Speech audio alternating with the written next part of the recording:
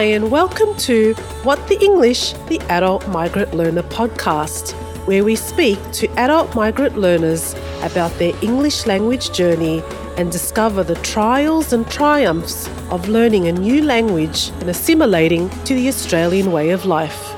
I'm your host, Amma Omran.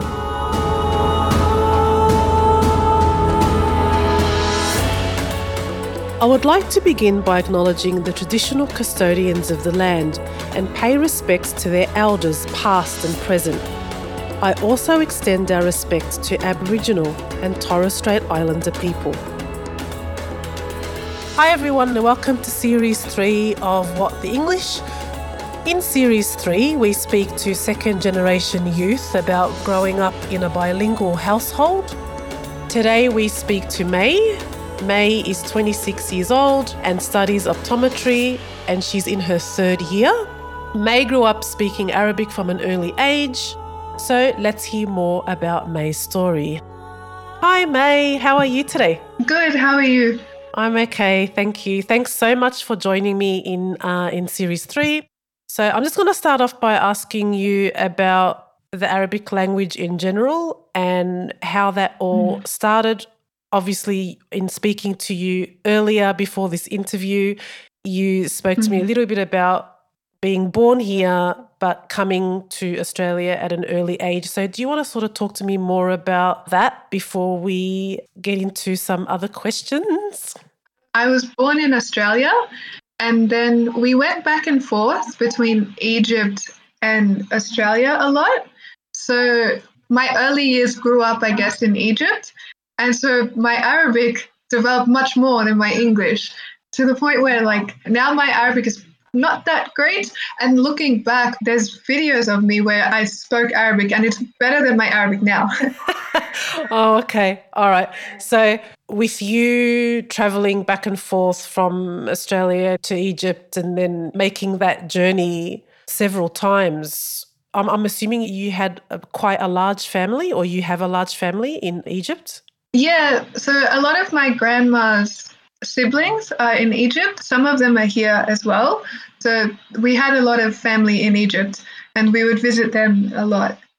Yeah, that's what I was thinking of. I was thinking, with visiting a lot of people and family and relatives and friends and, that exposure to the language and, completely makes sense that you were quite good at it back then. Yeah. And then coming here at a young age, what was that transition like for you? I basically came to Australia without knowing English. And I don't remember what that was like, except that being in Australia, everything felt very new. When I was in school, because I didn't know how to speak English, I did ESL for, I think, in prep and grade 1. And that kind of got me caught up on English. We were taken out of class, me and my brother periodically would be taken out and have these sessions with another group of kids. And it was sort of a small group of us, much smaller than a classroom, and we would just do activities. We focused on reading as well. That was a big focus. That helped me improve my English and helped me to catch up in a sense. And also it was funny because I ended up gravitating a lot towards writing in English, and that became kind of my form of expression. I found it much easier to write than to talk. One thing I did notice gradually over time is the influence of the environment that you're in, as in what language people speak around you. That kind of exercises your language muscle.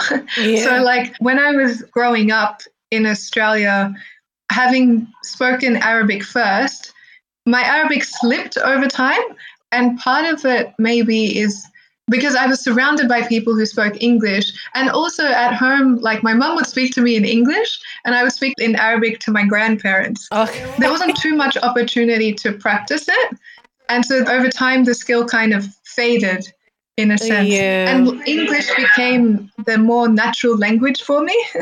It's funny because my Arabic now sounds very staggered, and it's I have to think about it a lot to pronounce the words. With Arabic and writing, so I remember when I started, and it's that whole thing where you're like, oh, wow, you're writing from left to right rather than from right to left. That was a challenge, obviously. It's funny because I didn't find that a challenge because I'm left-handed.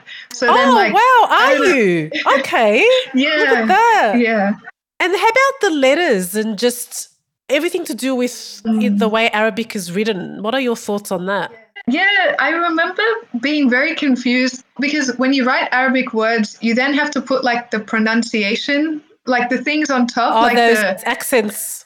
Yes. Yes, like the little dashes and like the loops kind of to tell you like how to say it. Yeah, I remember I struggled with those. It was hard to know where to put them and which words they go on. And I feel as though I should know Arabic much better than I do currently. Yeah, I probably feel the same way, to be honest with you.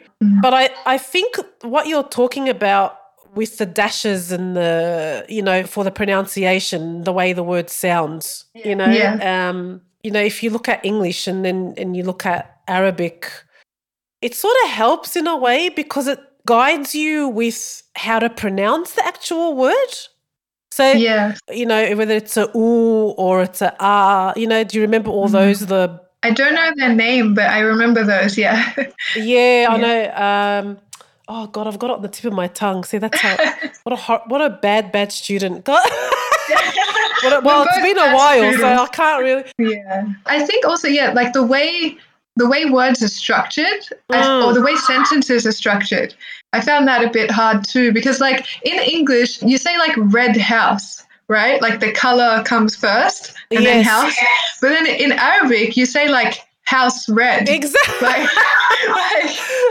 And then, that's right. It sounds weird in English, but it makes sense in Arabic. Yeah, exactly. And that's the other thing, because I found that sometimes when I would speak in English, there would sometimes be a word I would want to say, and I would, because I grew up speaking Arabic as well, so there would be a word I would want to say.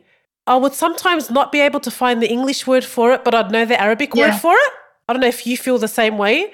And then other times, I'm speaking in Arabic and there's an English word and I'm like, oh God, so what's the Arabic word for that? So it makes it gives you that understanding though of what migrants and what they go through when they come here and they have to learn English. Do you know what I mean? Yeah. Like, because when I was teaching migrants English, I felt that I could actually understand what they were going through. It's not easy to learn another language, and with them, they're older, and a lot of them start studying at like 50 or 60 years old, and we're there, telling them certain things, and I'm thinking, well, we have to sort of be able to cater for their needs. Yeah. It's hard to like explain why the rules are that way for that language. Exactly. and because they're so, like, you become so used to the rules of one language and then it just doesn't make sense how it works the other way. That's right. Yeah, it's so true. It's so true.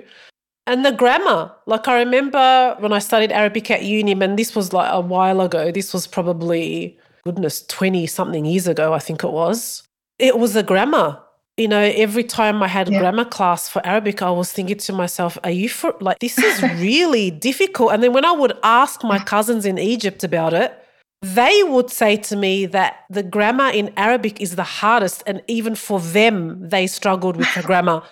Because, I would keep asking them all these questions every time I would have a class, and then later on I'd be like calling them going, what's going on here? And I'd ask them, it's completely gone now. Like I can't remember. And I had like so many books and I had all this stuff that I kept. I don't have it with me anymore, but it was definitely a challenge. But I have to say that it was worth it. Like I was actually quite interested in it at the time. I found it also quite good having a class. A lot of them were Australian in my class. Right. And, they picked up on a lot of things as well. Like just, that just some people have a natural... ability to pick up language. Correct. Exactly. Exactly. My mum is one of those. Like she'll watch a Turkish drama and then she'll pick up the Turkish words. And I don't understand how she does it, but yeah. Yeah, you're right. I think it's partly like, you have to make connections with the primary language you have and then like connect all those words together and be like, this word means that in this language. But then with the rules, it's almost like you have to forget the first language's rules. Exactly. And then try to like start again and be like, okay, like what is a noun? Or like, or do they have nouns in this? Yeah. No, like, exactly. It's so true. I've heard the same thing as well. Like people that I know who are Egyptian and they did like Arabic at uni, they also found it very hard, even though like they've grown up speaking Arabic. It's funny how you can speak the language without knowing how it works. Yeah. That's how I feel about English. Yeah. The whole thing with talking to people that have learned another language. There are some other friends that I have that, they've learned either Japanese or, French or whatever it is that they've learned growing up. It's those conversations that you have about the intricacies of language that can be, really, really interesting to have a discussion about. Yeah. And then you've got people that only know English and then they can be really curious about what it is like to have another language behind you, Yeah. There's definitely benefits. Yeah, I think so. I think learning another language, it's good for your brain. I know that. You start to see the connections between the languages and how they're all they're interwoven, like words from some language, they kind of blend in with other words from a different language. And then, it's almost like language is a history in words, if that makes sense. Like, because it evolves over time and then new things are picked up. Yeah. Well, I guess the other thing I was going to ask you was, and we're already talking about it really, we're already having that discussion, but I was actually going to ask you, do you think people should be encouraged to learn another language? Because I know that with kids growing up these days, by the time they go to high school or even late primary, there's electives. And I know that when I was growing up, it was Italian was the elective that we had in primary school. Yes. And we were taught Italian. So I was just going to ask you about that. What do you think about that? Yeah, I think it's good to learn another language. And I was similar. Like when I was in primary school, I did Italian. And I think it's also interesting when you learn a language from young, you pick it up much faster, I think. And then it just sort of it sticks a bit more. But then trying to learn it at an older age is a bit trickier. Yeah, that whole thing with the kids and their brains are still sponges and they absorb everything quickly. Yes. And then when you get older, something happens. Yes. But and I did a bit of German in high school as well. But I don't remember much German at all. So it's interesting because I think it's like part of it is also about your own desire to learn the language, because that's a big motivating factor. Yeah. I think if it becomes like a mandatory like subject that you have to do, there might be like less interest in it, possibly. But then if you're learning it because like you want to know about the language, then you're more sort of self-driven, at least in my personal experience, because I'm also trying to learn French at the moment, like on Duolingo.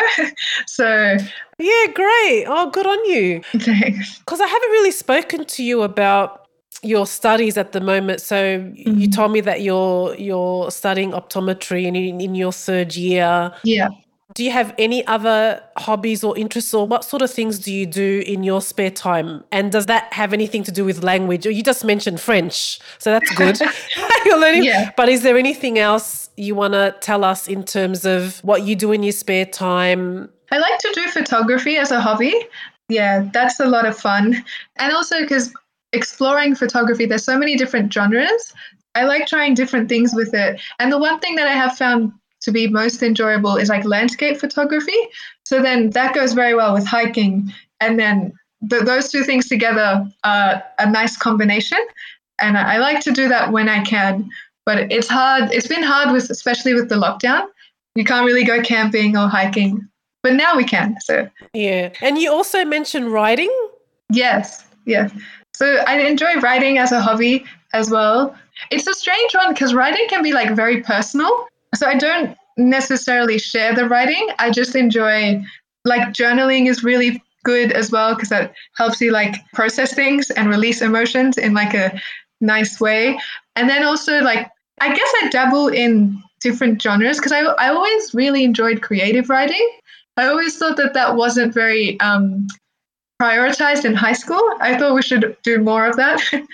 And so, yeah, creative writing and poetry are things that I like dabble in.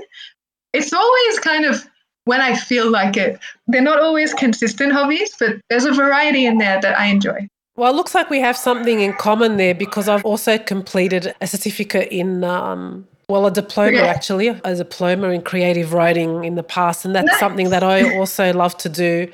And poetry writing as well. And I sort of know what you mean. Yeah, like inspiration strikes at the weirdest time. Correct. And often I find it's like the very early morning hours, like 1 a.m. or 2 a.m. Those hours are just very, like there's something about them. They have an energy of creativity. Yeah. It's interesting. I have a question for you. Do you find, like in your writing, do you write like in English or in Arabic? Now, see, I write in English and I just find that Arabic, if you listen to what they call the Fusha Arabic, which is the more, I'm not sure how to say that in English, the Fusha Arabic. Is it like the formal version? Probably more the formal version of Arabic rather than the different dialects and the dialect that we speak in Egypt. Yeah. That's another thing that I found really interesting about Arabic. Is how there is one form that you speak, and then there's another form that's the formal one that you write. And I'm like, it's like you're learning two languages. Exactly. This is the thing that people don't understand. You know, people that are going to be listening to this, they're going to go, what are they talking about? Well, I'll tell you something, people. Just go grab some Arabic for dummies. That's what you do. Yes, but then you go to Egypt and the way they talk doesn't match. Exactly. But there is something about that formal Arabic that is so poetic. You know, for people who understand that, and for those listening that speak Arabic or have Arabic friends or, you know, have that exposure and they sort of understand maybe where we're coming from. And regardless, even if you don't speak Arabic, you know, within your own language that you speak, there's something within the language that is so deep. Yeah, it's like it's woven with like a poetic fabric. Exactly. So nicely. And it's slightly different from English as well. Like it's like a different current of the way words roll over each other. There's a magic about it. That's the way I feel when I listen to it. Yeah. There's such beauty, this magnificence that is almost unexplained. Indescribable. Yeah, it really is, you know, and it's hard to sort of talk about it or explain it if you haven't really heard it or you don't really understand where it's coming from. But there is a deeper mystical type of beauty. Right. Yeah. Yes, that's evoked from the language. Exactly. And thank you for asking me a few questions. That's okay. I've never ever had anyone ask me a question before. So that was a bit of a shock. But anyway, it's nice. It's different. It's moving things around a bit and, you know, that's nice. I like that. I got curious, I guess. I like it. Nice. It's good. I'm going to have to eventually ask someone to interview me. Yes. Down the track sometime. It's been really nice to connect with you, May, today. So I really appreciate that. You too. You know, we've clearly had a lot to talk about. We've had a lot of things that have connected both of us. So there we go. Yes. So thank you so much again, May. And I wish you all the best with your studies. Thank you. Yeah, no problems. That's been great. Yeah, no, it's been really good to chat with you and find all these different connections, which we wouldn't have been able to do without language. Exactly. Thank you so much, May. You're welcome. Thank you. This episode is brought to you by What the English, the Adult Migrant Learner. Produced by Martin Franklin, East Coast Studio. Please subscribe and share this podcast with your network.